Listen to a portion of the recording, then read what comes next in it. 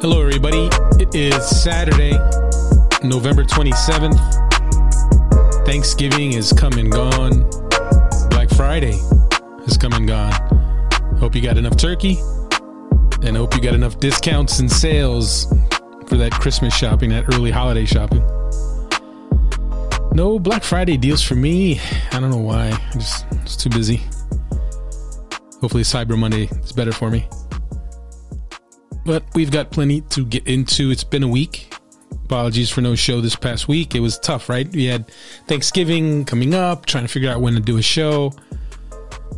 And for those of you who listened to last week's episode, or the most recent episode, there were so many things that I touched on in that episode that were going to happen that it felt like I did a show in the middle of last week because a lot of things that I talked about happening ended up happening. Bob Bradley goes to Toronto FC. And Ezra Hendrickson goes to the Chicago Fire. Canada announces Hamilton as the site of US Canada. And the US announces where its next World Cup qualifiers will be. We'll get into all that now. Later we'll get into some Americans abroad. MLS, obviously MLS playoffs, they're well underway. We have a lot of catching up to do on the MLS playoff front. But we're going to start with the U.S. men's national team, as always. And we now know where the U.S. will be playing their qualifiers when qualifying resumes in January. And the U.S. will face El Salvador in Columbus, Ohio. Lower.com field once again. And obviously the U.S. had success there in was it October or November? I'm blanking already. Actually, it was October. They beat Costa Rica. Great crowd there. I was lucky enough to be there, and it was a good atmosphere. Very good atmosphere.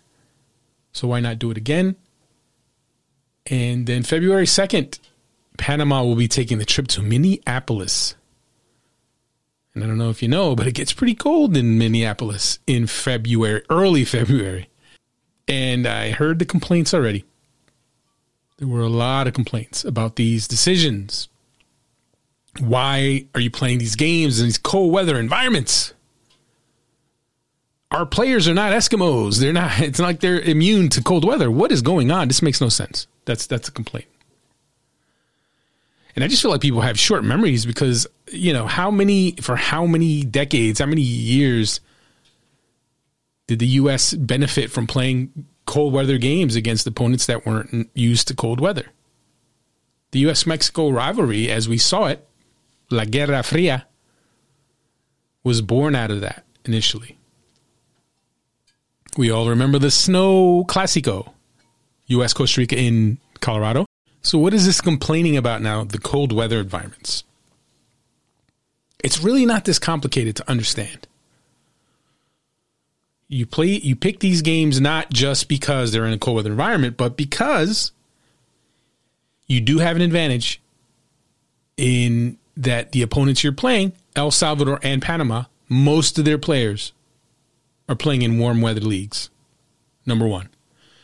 Number two, you are playing Canada in Hamilton, Ontario, on January 30th. It's going to be cold in Canada. Now, if you're the U.S. men's national team and you can get your team acclimated for an extended period of time to play in the cold weather, your players are not going to have the shock factor of going from one warm weather environment to a cold weather environment. They're going to go from playing El Salvador and Columbus on January 27th. It's going to be cold in Columbus in January. Right into the Canada game in Hamilton, which is going to definitely be cold. And then from there, you go to Minneapolis. Your players have been playing in cold weather for more than a week at that point, 2 matches. And they face a Panama team that will have to make the adjustment from playing in the warm weather of Panama to playing in Minneapolis and also having to travel to Minneapolis. So a lot of things working in the U.S.'s favor. It's not just about the cold weather. It's not just about the makeup of the crowds, because I've heard that complaint as well. And that is an interesting one. Keep having play games where there aren't as many Latin American fans, hoping that you don't get a ton of away fans, of visiting fans. We all remember the U.S. Costa Rica qualifier in New Jersey. As much as I hate to say it, in my home state, there were a lot of Costa Rica fans there, and that didn't help things. Now, that's not why the U.S. lost that night, to be clear. I'll always say that was a bit of a cop-out. Any suggestions of that? But I can understand why U.S. Soccer would want to try to have games in venues and in cities where they can do a better job of controlling the crowd makeup. That obviously there's a certain line you have to be careful you're not crossing in terms of you don't want to shut out Latino fans across the board and then thereby shut out Latino American fans, because there are obviously a lot of U.S. men's national team fans who are Latino. So you'd have to be careful about that. But this is purely a strategic and pretty clearly understandable strategy here to go from Columbus to Hamilton to Minneapolis. And the U.S. is going to have a clear advantage against El Salvador and a clear advantage against Panama. And the advantages gained from those matches, or more from the first match, will help cancel out or help minimize the advantage Canada might have in Hamilton. And I tell you what, I'm looking forward to all three. I'm not sure which matches I'll be at yet. At this point, obviously the Canada-US match will be aired on Paramount Plus. Hopefully we'll be in Canada for that one. We'll see about the other two. Minneapolis, I've actually not been to a game at Allianz Field yet, so hopefully I can get there. Even though I'll have to bring the thermal underwear and the balaclava, the face covering, just to, just be completely bundled up so I don't freeze. But it's gonna be a great set of matches. But the complaints were funny to me. I mean, I did see one that I pointed out, which I thought was pretty funny.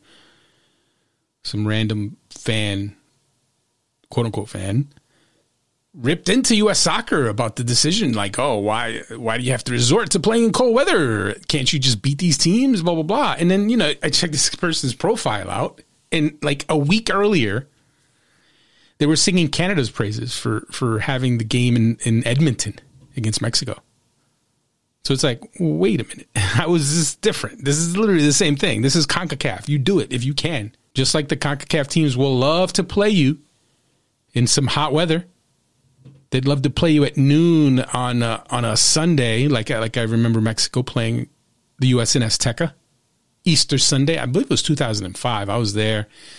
Silly me, it was my first U.S.-Mexico qualifier, and I got all dressed up. It's Easter Sunday. I said, you know what, I'm going to put a long-sleeve shirt, a collar button-up shirt, dress pants. I was dressed for church. I was pretty much dressed for church for no reason. I had the hard-bottom shoes on, trying to navigate the small steps at Azteca with my size 13 hard bottoms. Not the smartest idea. Point is, it was hot. It was hot. It was noon. It was, I was sweating. I know the U.S. players were sweating. And that was by design. You had obviously you had the smog effect in Mexico City. It was an uncomfortable environment, and it was meant to be that way. Because you take advantage of what you have. And if you can put your opponent in some hot weather, like Honduras against the U.S. in 2013 when they played in San Pedro Sula, and it's the middle of the day, blazing hot, and you have all these players on the U.S. team that had just come from the Bundesliga, had just played in like 40 degree, 30 degree, 35 degree weather in Germany in early February. Almost that might have been close to half a dozen German Americans or / Bundesliga players, and all of a sudden they're playing in 85 degree extra high humidity conditions in Honduras, and guess who won that game? Honduras.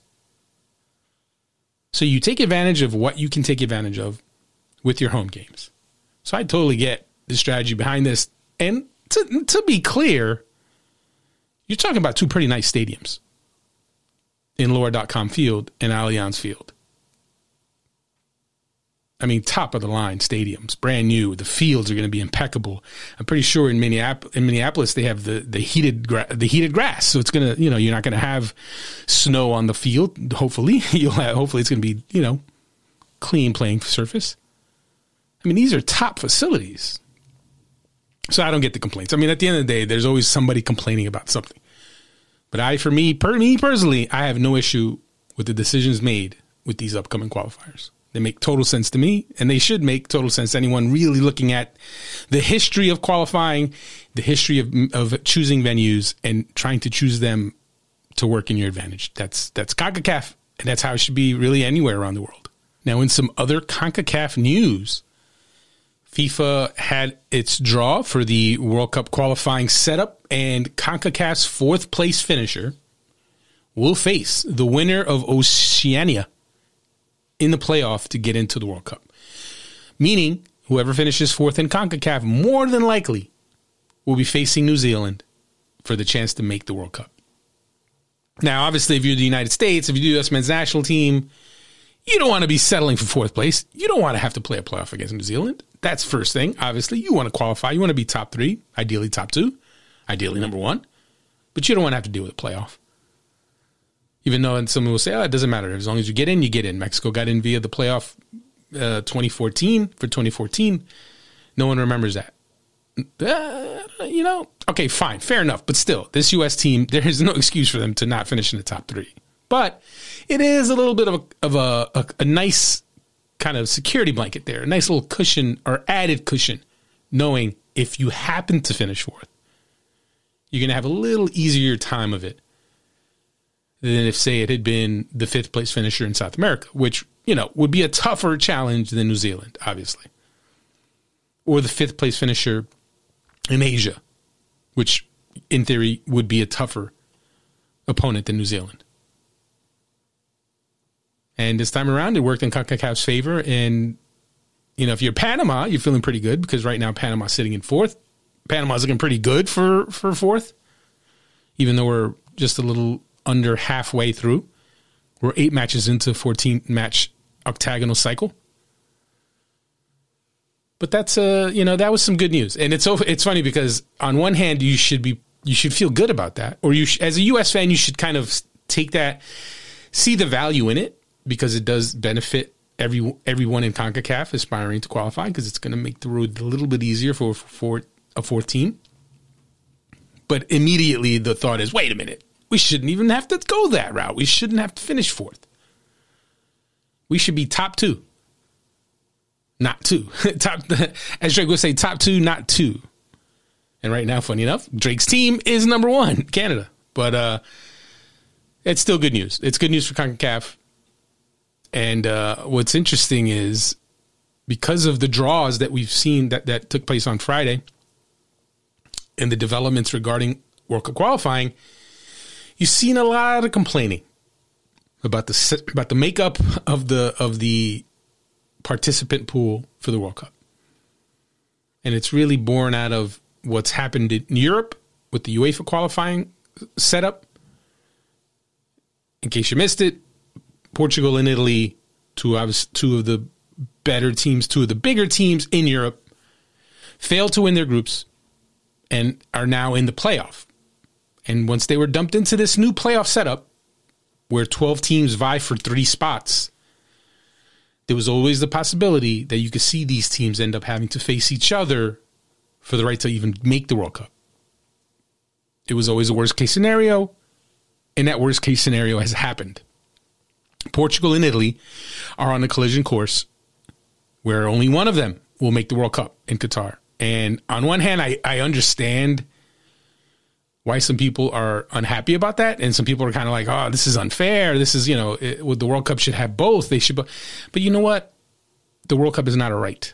It's nobody's right. You have to qualify. Portugal and Italy had every opportunity to qualify. They weren't placed in these ridiculous groups. They weren't placed in these groups that were unreasonable. They dropped results. Obviously, with Portugal, you had the situation with the non-VAR call, the goal that should have counted for Portugal. And again, in their match against, I believe it was Serbia, and that turned the tide. You're talking about a swing which would have if my understanding is correct, Portugal would have won that group. So if you're Portugal, you absolutely have the complaint about that, about the fact that a bad call now could cost you the World Cup. I get that. That's a whole nother argument. The argument that I saw being made on social media on Friday was just so, I'm sorry. And I saw it from some people that I like and respect, and I still like them and respect them. We can have differences of opinion, but this whole idea, this a real arrogance that, you know what, look, UEFA has the best teams.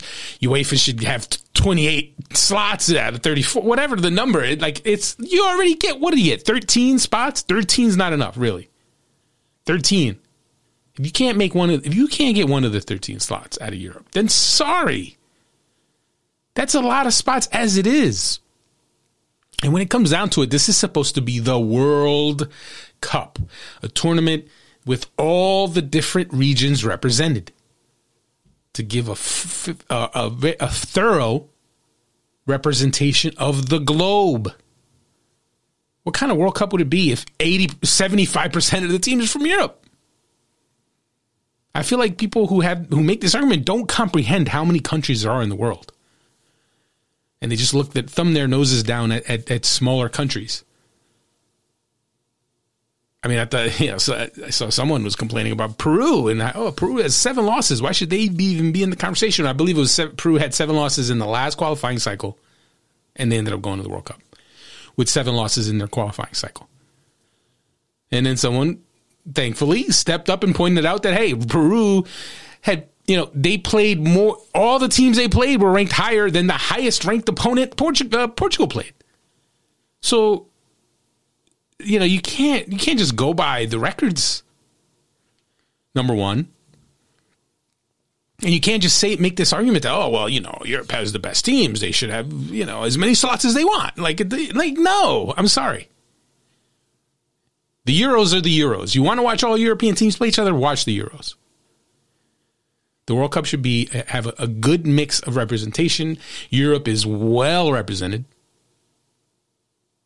So this idea that it's bad, the setup's bad, and how dare they have these teams that don't deserve, quote unquote, deserve to be there? Give me a break, okay? Last time I checked, Portugal, they can't beat. They've played the U.S. twice at the World Cup in the last 20 years. Didn't beat them either time. U.S. won in 2002.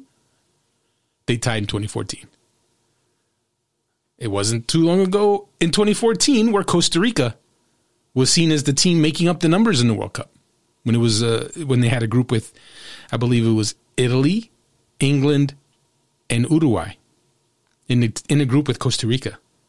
And everyone was like, oh, look at this. What a joke. Why is, the CONCACAF, why do they have teams in the World Cup? Mexico, that's it. Maybe the U.S. And what did Costa Rica do? They won the group. They won that killer group with Uruguay, England, and Italy. So give me a break, folks. Not everybody, but just the people, the snobs who are like, oh, it should be 25 European teams. We're so much better than everybody. We should have all the World Cup slots. Get over yourself. The World Cup should have good representation of the entire world. Now, could CONCACAF have, could they be okay with just 3 spots? Sure. But this idea of poor Europe, poor Europe, we only get 13 slots. We should have 25 slots. I don't know what accent that is, but point is, it's a joke. I'm sorry. I'm a little, you start coming at Peru. I mean, you have a problem with me. No, I'm just kidding. No, I'm not. But yeah, I thought that was interesting. It raised an interesting debate, and it was good to see some people understand the value in having good overall somewhat balanced global representation, and why you can't have it just be, 95% Europe and South America and 5% everyone else. No. Part of the beauty of the World Cup is the fact that you have all these different cultures going, mixing, going against each other. These teams you don't know much about coming from, Africa, coming from Asia. I mean, that's the beauty. Anyone who's ever had a chance to be at a World Cup, you've seen that firsthand.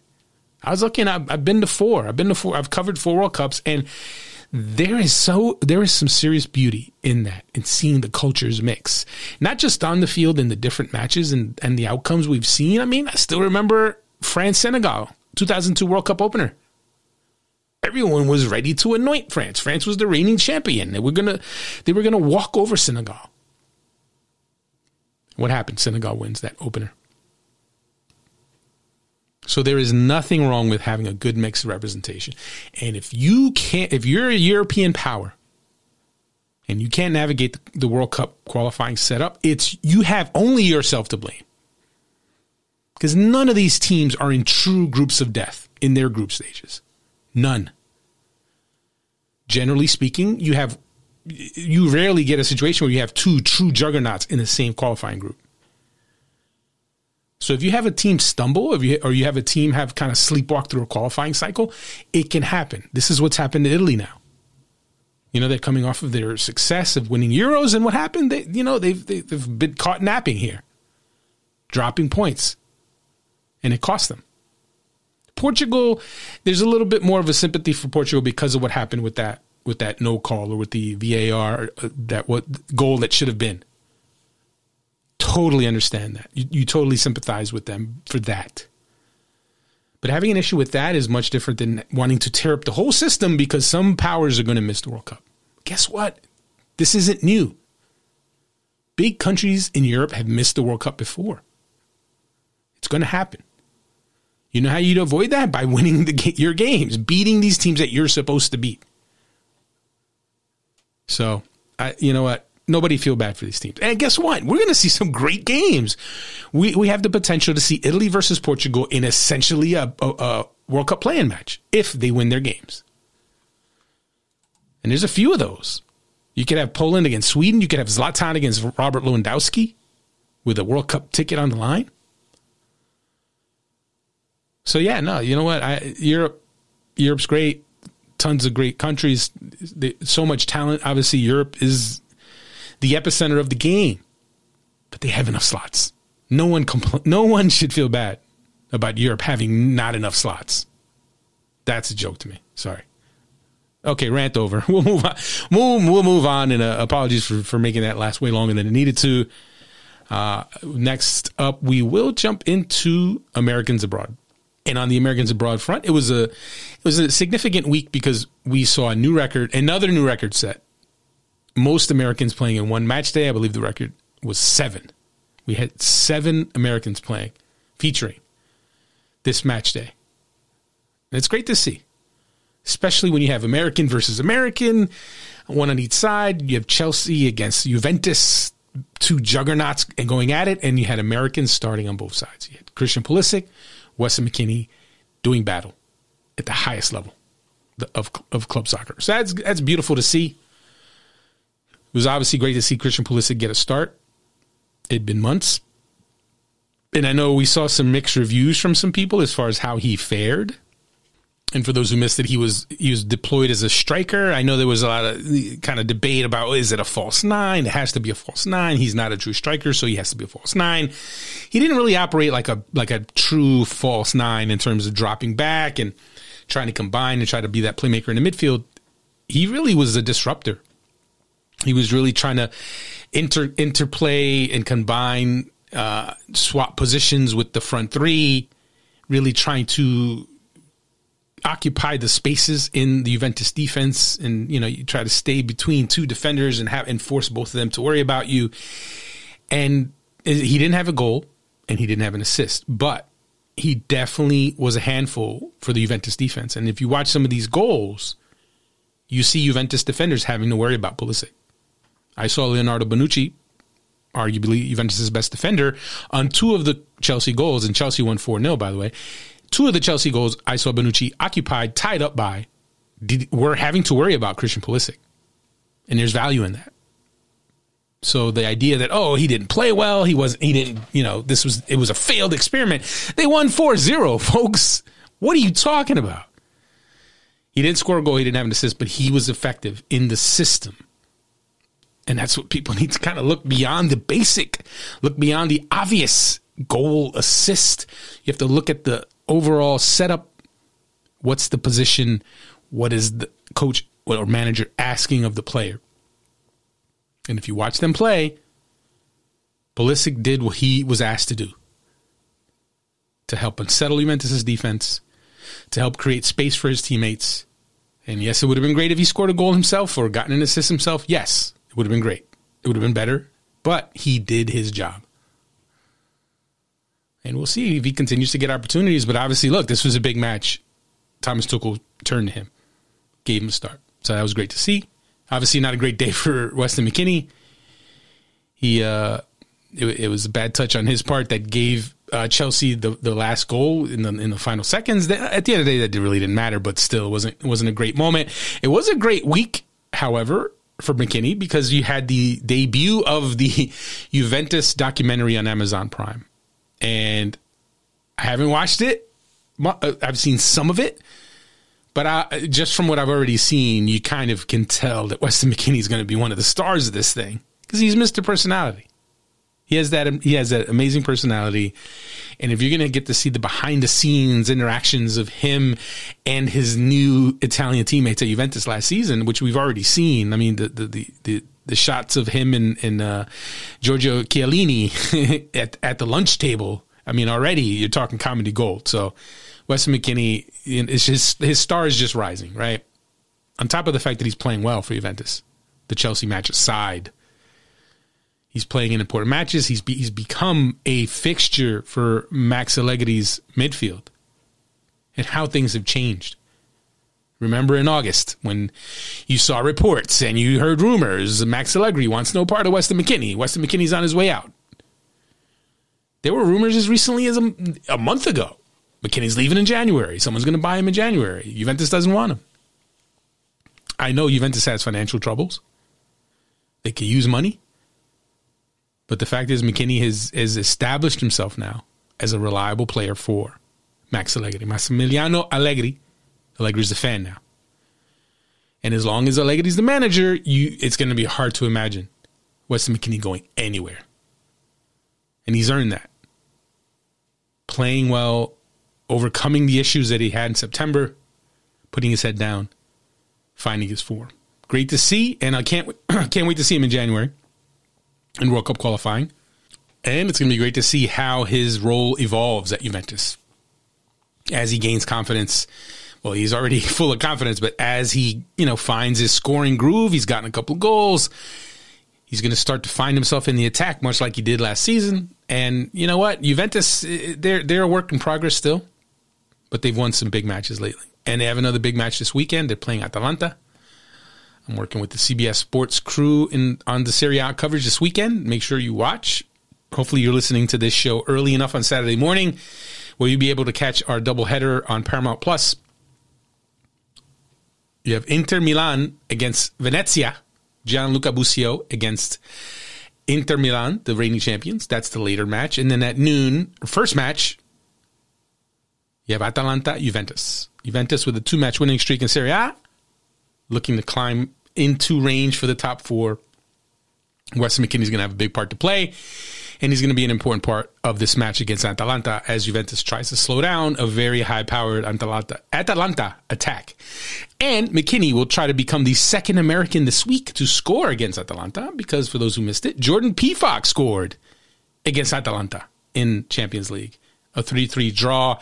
Big result for young boys to tie Atalanta. Obviously, Atalanta would have expected all 3 points, but Pefok scoring the goal. Obviously, it's been a rough go for him in the past couple of months, but there he is getting that goal, and you want to see if he can kind of get back into that rhythm and put himself back into the conversation for the U.S. men's national team. And I do still think that Pefok and Josh Sargent and Daryl Dike will have their opportunities in the January-February window to play themselves on that squad. I don't think the shift over to the Jesus Ferreira different kind of striker backing up Ricardo Pepi, I don't think that's the new norm. I think that was specific to the challenges of November, the opponents in November, the form of players in November. But a lot can and will change between now and the January camp ahead of those qualifiers. And Jordan Pifott, great to see him score that goal. I think there's still a lot of work that he needs to do to really push ahead of someone like Sargent. Obviously, Sargent needs to score goals and get consistent playing time. And then you have Daryl Dike, who had a great second half of the season in MLS with Orlando City. Here we are heading into January. Will he go? Will he be sold? Will Orlando City sell him, or will they try to hold on to him for another season? So that bears watching. But we've kind of rambled through the Champions League Americans Abroad contingent, but still great to see. Great to see Tim Weah's Lille get a W. Brendan Aronson's Red Bull Salzburg, obviously losing that one. Wolfsburg with a loss, not great there. Borussia Dortmund has been knocked out. Obviously, Gio has been out since September. Erling Haaland is injured, and he's been out.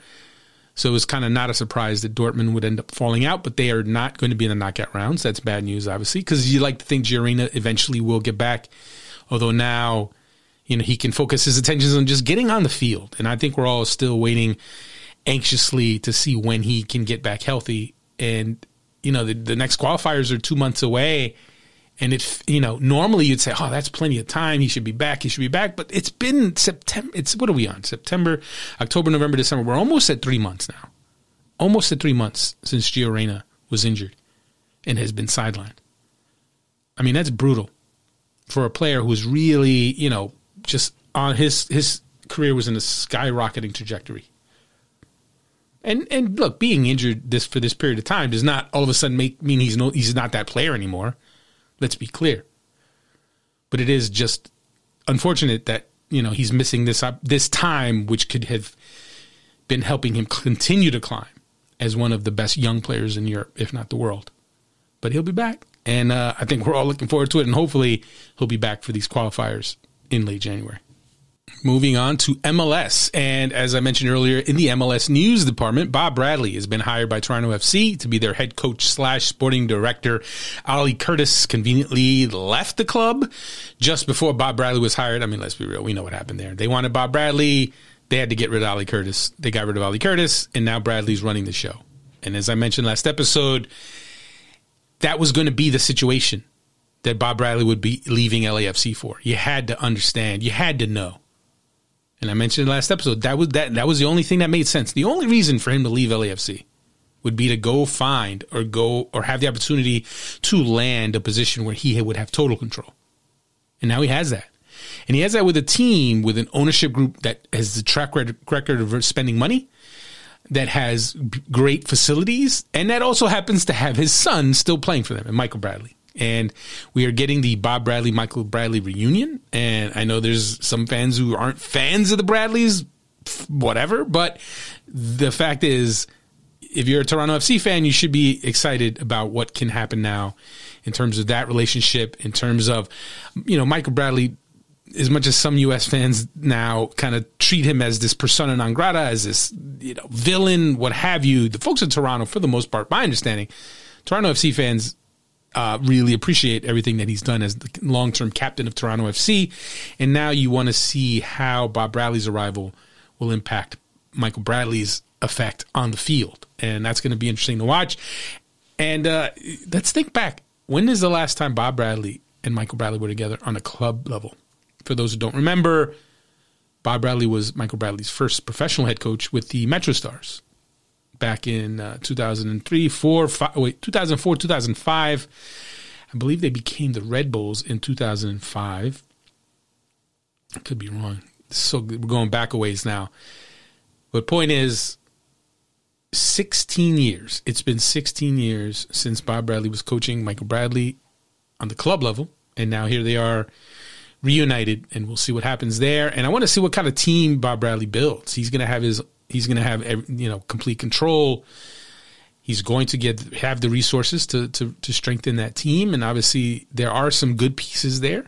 It's not a complete overhaul, but they definitely need to work on some things, fix the defense. Then you do need to add some pieces on the wing, but there is talent there. And I said it last episode, I'll say it again. The team that hires Bob Bradley to run their organization is going to win. And I believe Bob Bradley running Toronto FC, take that combination, you are going to see a winner. So if you're asking me to bet some money down, I would put some money on Bob Bradley lifting an MLS Cup in the next 3 years. You can quote me on that. I definitely see it happening in between now and the next 3 years, these next three seasons of 22, 23, 24. I think you'll see Toronto FC lift another MLS Cup with Bob Bradley at the helm. Now, the other hire among the MLS coaching brethren was Ezra Hendrickson, has been hired as Chicago Fire head coach, and obviously he put together a pretty impressive resume on the coaching side as an assistant for some successful teams, but also his playing career. You want to talk about a guy who was a winner and who was a part of so many different winning teams.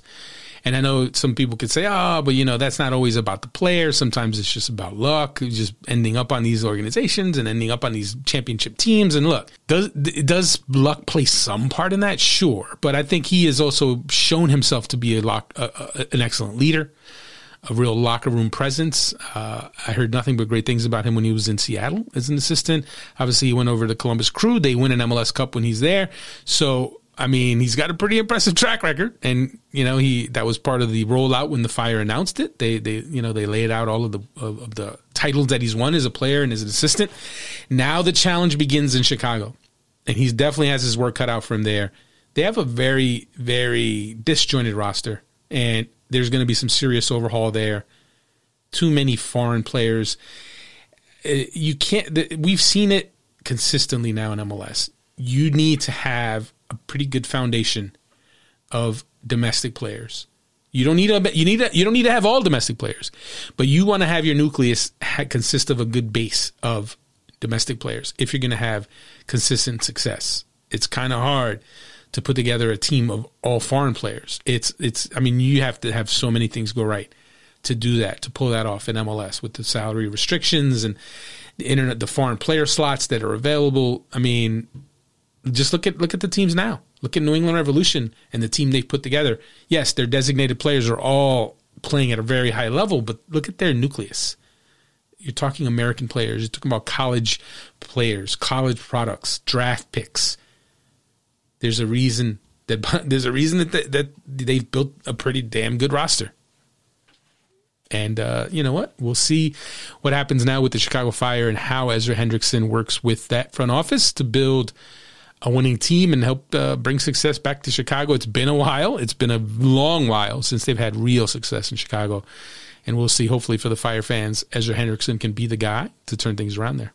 And moving on to MLS playoffs, and there's been some shakeups in the MLS playoffs, and we have so much to catch up on because you've seen how many teams? 6 teams have been eliminated already, if not more. And we have to start with Real Salt Lake shocking the Seattle Sounders, eliminating the Sounders in a penalty shootout. And I know the headline, or at least in some people's minds, the headline was the fact that RSL, Real Salt Lake, won a playoff game without a single shot on goal, right? I get that. That was pretty shocking. However, when it comes down to it, Seattle Sounders, for their 21 shots, if you only get 3 on goal and you aren't able to put really dangerous chances on goal, I don't know how much of a complaint you can really have. And yes, while they had more of the ball, you could say they played the better of the soccer. None of that matters. At the end of the day, if you don't put the ball in the net, you have that opportunity to lose. And it is a little ironic that I believe the Sounders won an MLS Cup without getting a shot on goal, right? So goes around, comes around. I don't know about calling that karma because it's been a while. At a certain point, it's a little, they've had plenty of success since then. So I don't know if I go with the karma angle on that front, but I do think it was an interesting coincidence that here, Seattle wins an MLS Cup without a shot.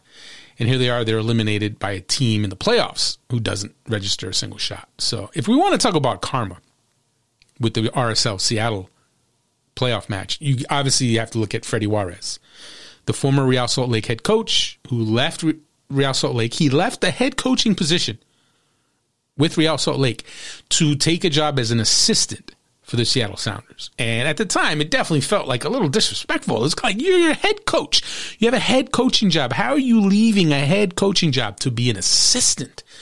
And obviously some people looked at it and say, hey, look, Seattle Sounders, they're, great organization, one of the top organizations in the league. You understand why he would want to do that, why he'd have the opportunity to learn under Brian Schmetzer. So realistically, it wasn't the most outrageous thing ever, but there is some irony in the fact that who eliminates the Sounders from the playoffs but Real Salt Lake, right? I mean, there was some irony there. And as much as you do get the sense that the RSL players, or for the most part, RSL players have a lot of love and respect for Freddie Juarez, you could tell in the pregame greetings that a lot of them players gave to Juarez. So it's not like bad blood or hatred or you betrayed us. Like that, you don't get that sense. But still, somewhere deep down, these RSL players are looking at this like, you shouldn't have left. Take that. They might not admit it, but deep down, you can't blame them if that's how some of them feel. But let's talk about RSL, and let's talk about David Ochoa, who has completely leaned into this whole villain persona, right? In terms of the opposing fans, he does not care. He does not care if you're offended by him. He does not care if you get pissed off at his antics. He doesn't care. He eats it up. If anything, he thrives on it. He thrives on the boos. He thrives on the criticisms about his behavior and act like you've been there. Like, no, he's going to act like how he wants to act. He's a 20-year-old goalkeeper. He's a kid. He's having fun. Is it would I do some of the things he's done? No, but doesn't mean he can't. Doesn't mean he shouldn't. Doesn't mean you should necessarily like hate him. I mean, look, some people are going to obviously, I feel some of this still is obviously about the fact that he chose to play for Mexico. And I can't help but wonder if at least some of the hatred, at least some of the animosity is been fueled or has been exacerbated by that decision. If he was still in the U.S. player pool, if he had been on the bench for some qualifiers, if he had been part of a youth camp since then and hadn't completely embraced making the decision to play for Mexico, would there be as much hate and derision aimed at him right now? I don't think so. I think part of this has been obviously fueled by that decision. And you know what? At the end of the day, you can love any player you want. You can hate any player you want. But for me, he's a kid. He's a kid who's enjoying himself. You know what? He's coming into his own. I'm sure when he's 30, is he going to still be doing this stuff? Probably not. Is he going to grow out of it eventually? Probably. But he's a talent. He's a talented player. And I'll be the first to say, like, for me, like, it is obviously disappointing that he is not still in the U.S. player pool because we're talking about a talented prospect. But I can't help but wonder, like, it's just, I can see how it's getting under some people's skin, some of the stuff he does. Absolutely. I get it. Totally. Is there some gamesmanship here? Obviously. But you know what? If you want to shut him up, beat him. If you want him to stop pulling these antics, beat him. And Seattle couldn't do it. And now it's up to Sporting Kansas City to see if they can silence him. And I'm sure if you're Sporting Kansas City, you already have a bit of a grudge on RSL because, you were not cheated, but you feel like you were wronged out of having the number one seed, right? And we talk about karma, we talked about karma earlier, but how about this for karma? KC feels like they should have had a penalty in that game against Real Salt Lake. And if they get that penalty against Real Salt Lake, in theory, they probably win that game. And if they win that game, they're the number one seed in the West. Fast forward, what happens? The number one seed, Colorado Rapids, eliminated. The number two seed, Seattle Sounders, eliminated. And who is now the top remaining seed in the Western Conference playoffs? You guessed it, Sporting Kansas City. So from that standpoint, maybe, justice has prevailed in that kind of indirect way, right? So if you're Sporting Kansas City, I can't blame you if you're kind of like, chuckling a little bit at it. But at the same time, you still want to beat RSL because none of it's going to matter if you let RSL beat you. And it's going to be hard for RSL to pull that same, defense-only, sit-back approach against Kansas City. Because I'll tell you what, Seattle, when it comes down to it, just to kind of go back to the Seattle game, obviously Seattle didn't have Raul Ruiz in the starting lineup. They didn't have Nicolas Lodeiro in the starting lineup. They didn't have Alex Roldan in the starting lineup.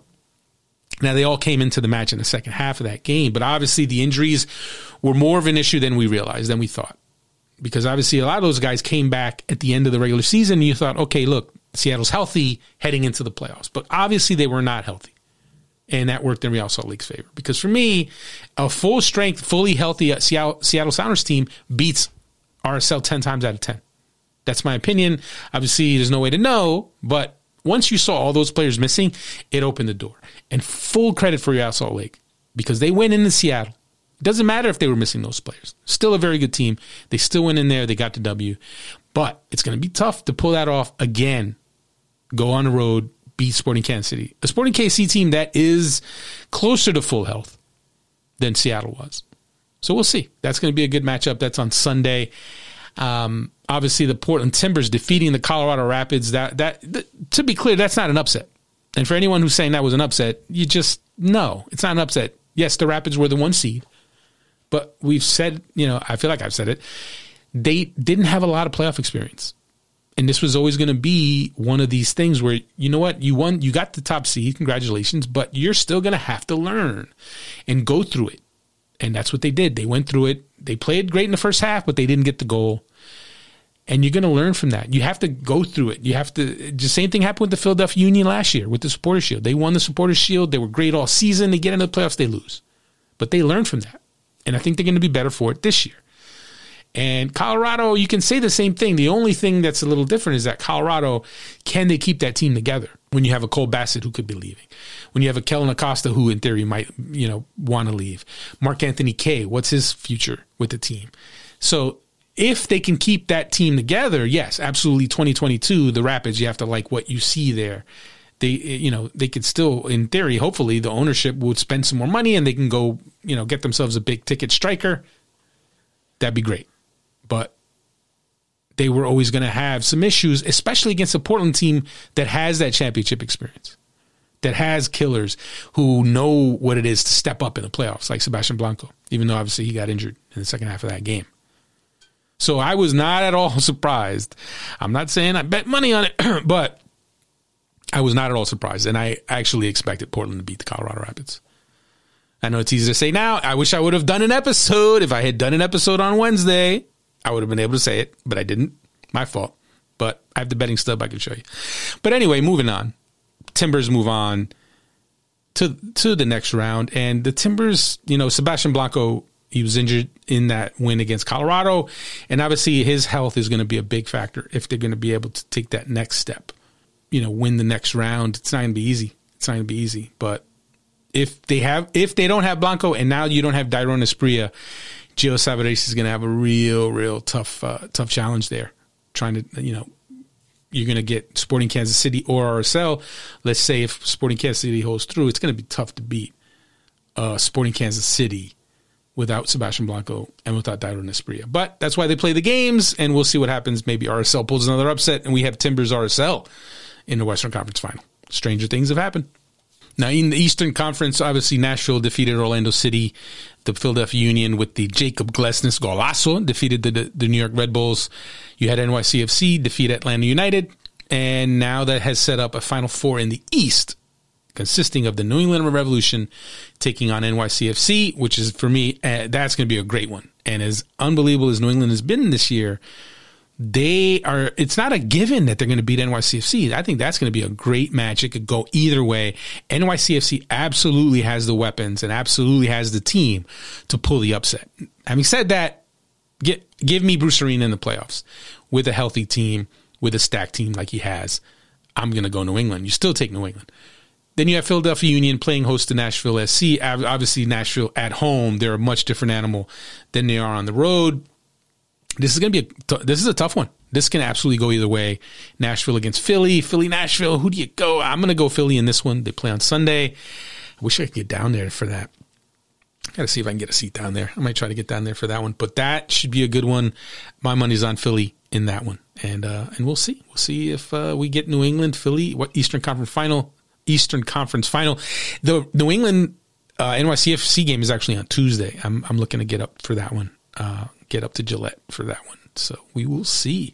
But that's the playoff matchups. as you have it. So far, some exciting games in the playoffs, exciting finishes, as it always is. You can say what you want about the regular season in MLS being too long. It could be boring in the summer. It could drag on. The playoffs, they usually deliver. The playoffs, there's usually drama. There's usually heroics. There's usually amazing goals, amazing saves, crazy finishes. And we've seen it already. We've already seen some, and hopefully we see more. And that's it. I think that wraps it up for this episode of the SBI show. I'm sure there's plenty that I didn't get into here, but we're going to have to wrap this one up and try to get back to it. The plan is to get back to the normal schedule, hopefully have a Monday episode and Thursday/Friday morning episodes. That's the sweet spot. I'm hoping to get that rolling now that we've got through the holidays. We've gotten things somewhat settled with the news, with the changes at SBIsoccer.com. We had obviously the redesign and the change over to subscription. And if you haven't yet, and you're interested, make sure you look into our new subscription setup at SBI Soccer. Please, if you can, and you're interested and you're a fan of SBI Soccer, please subscribe to SBI Soccer as we bring you everything in terms of coverage of American soccer, whether it's MLS, U.S. men's national team, Americans abroad, women's soccer, U.S. women's national team, NWSL, even some USL as well, some college soccer coming with the MLS draft around the corner. So we're going to have plenty for you to read and plenty for you to enjoy if you're a subscriber, as well as for non-subscribers. But if you're a subscriber, you get the full experience, and you also help SBI as a site as we move on into 2022 and what will be our 15th year of existence. Crazy, 15 years. It's amazing how time flies, but that's it. That wraps it up. And definitely thank you to everyone who has subscribed. We've, I think we've gotten past the 100 subscriber mark. It's slow go, but we're building something, and hopefully it leads to bigger things ahead in 2022. And obviously, if you're listening and you already are a subscriber, let me know what you think. Let me know where you would like to see better. Let me know what you like. I know there are things that we still need to work on and to improve, and we are working on that. And obviously, same with the SBI show. I will be working on and trying to improve the SBI show, work on getting the regular guests. I know I've been saying it for so long. We will get back to that as well. I still have the video content that is on the way. That's been on the shelf a bit, but we will get to that as well at SBIsoccer.com. So stay tuned for that. And check back in on Monday as we wrap up the latest on the Americans abroad front, catch up on the MLS playoff results, and any other news that breaks this weekend. But that's all for now. I'm Ives Galarcep. This is the SBI Show.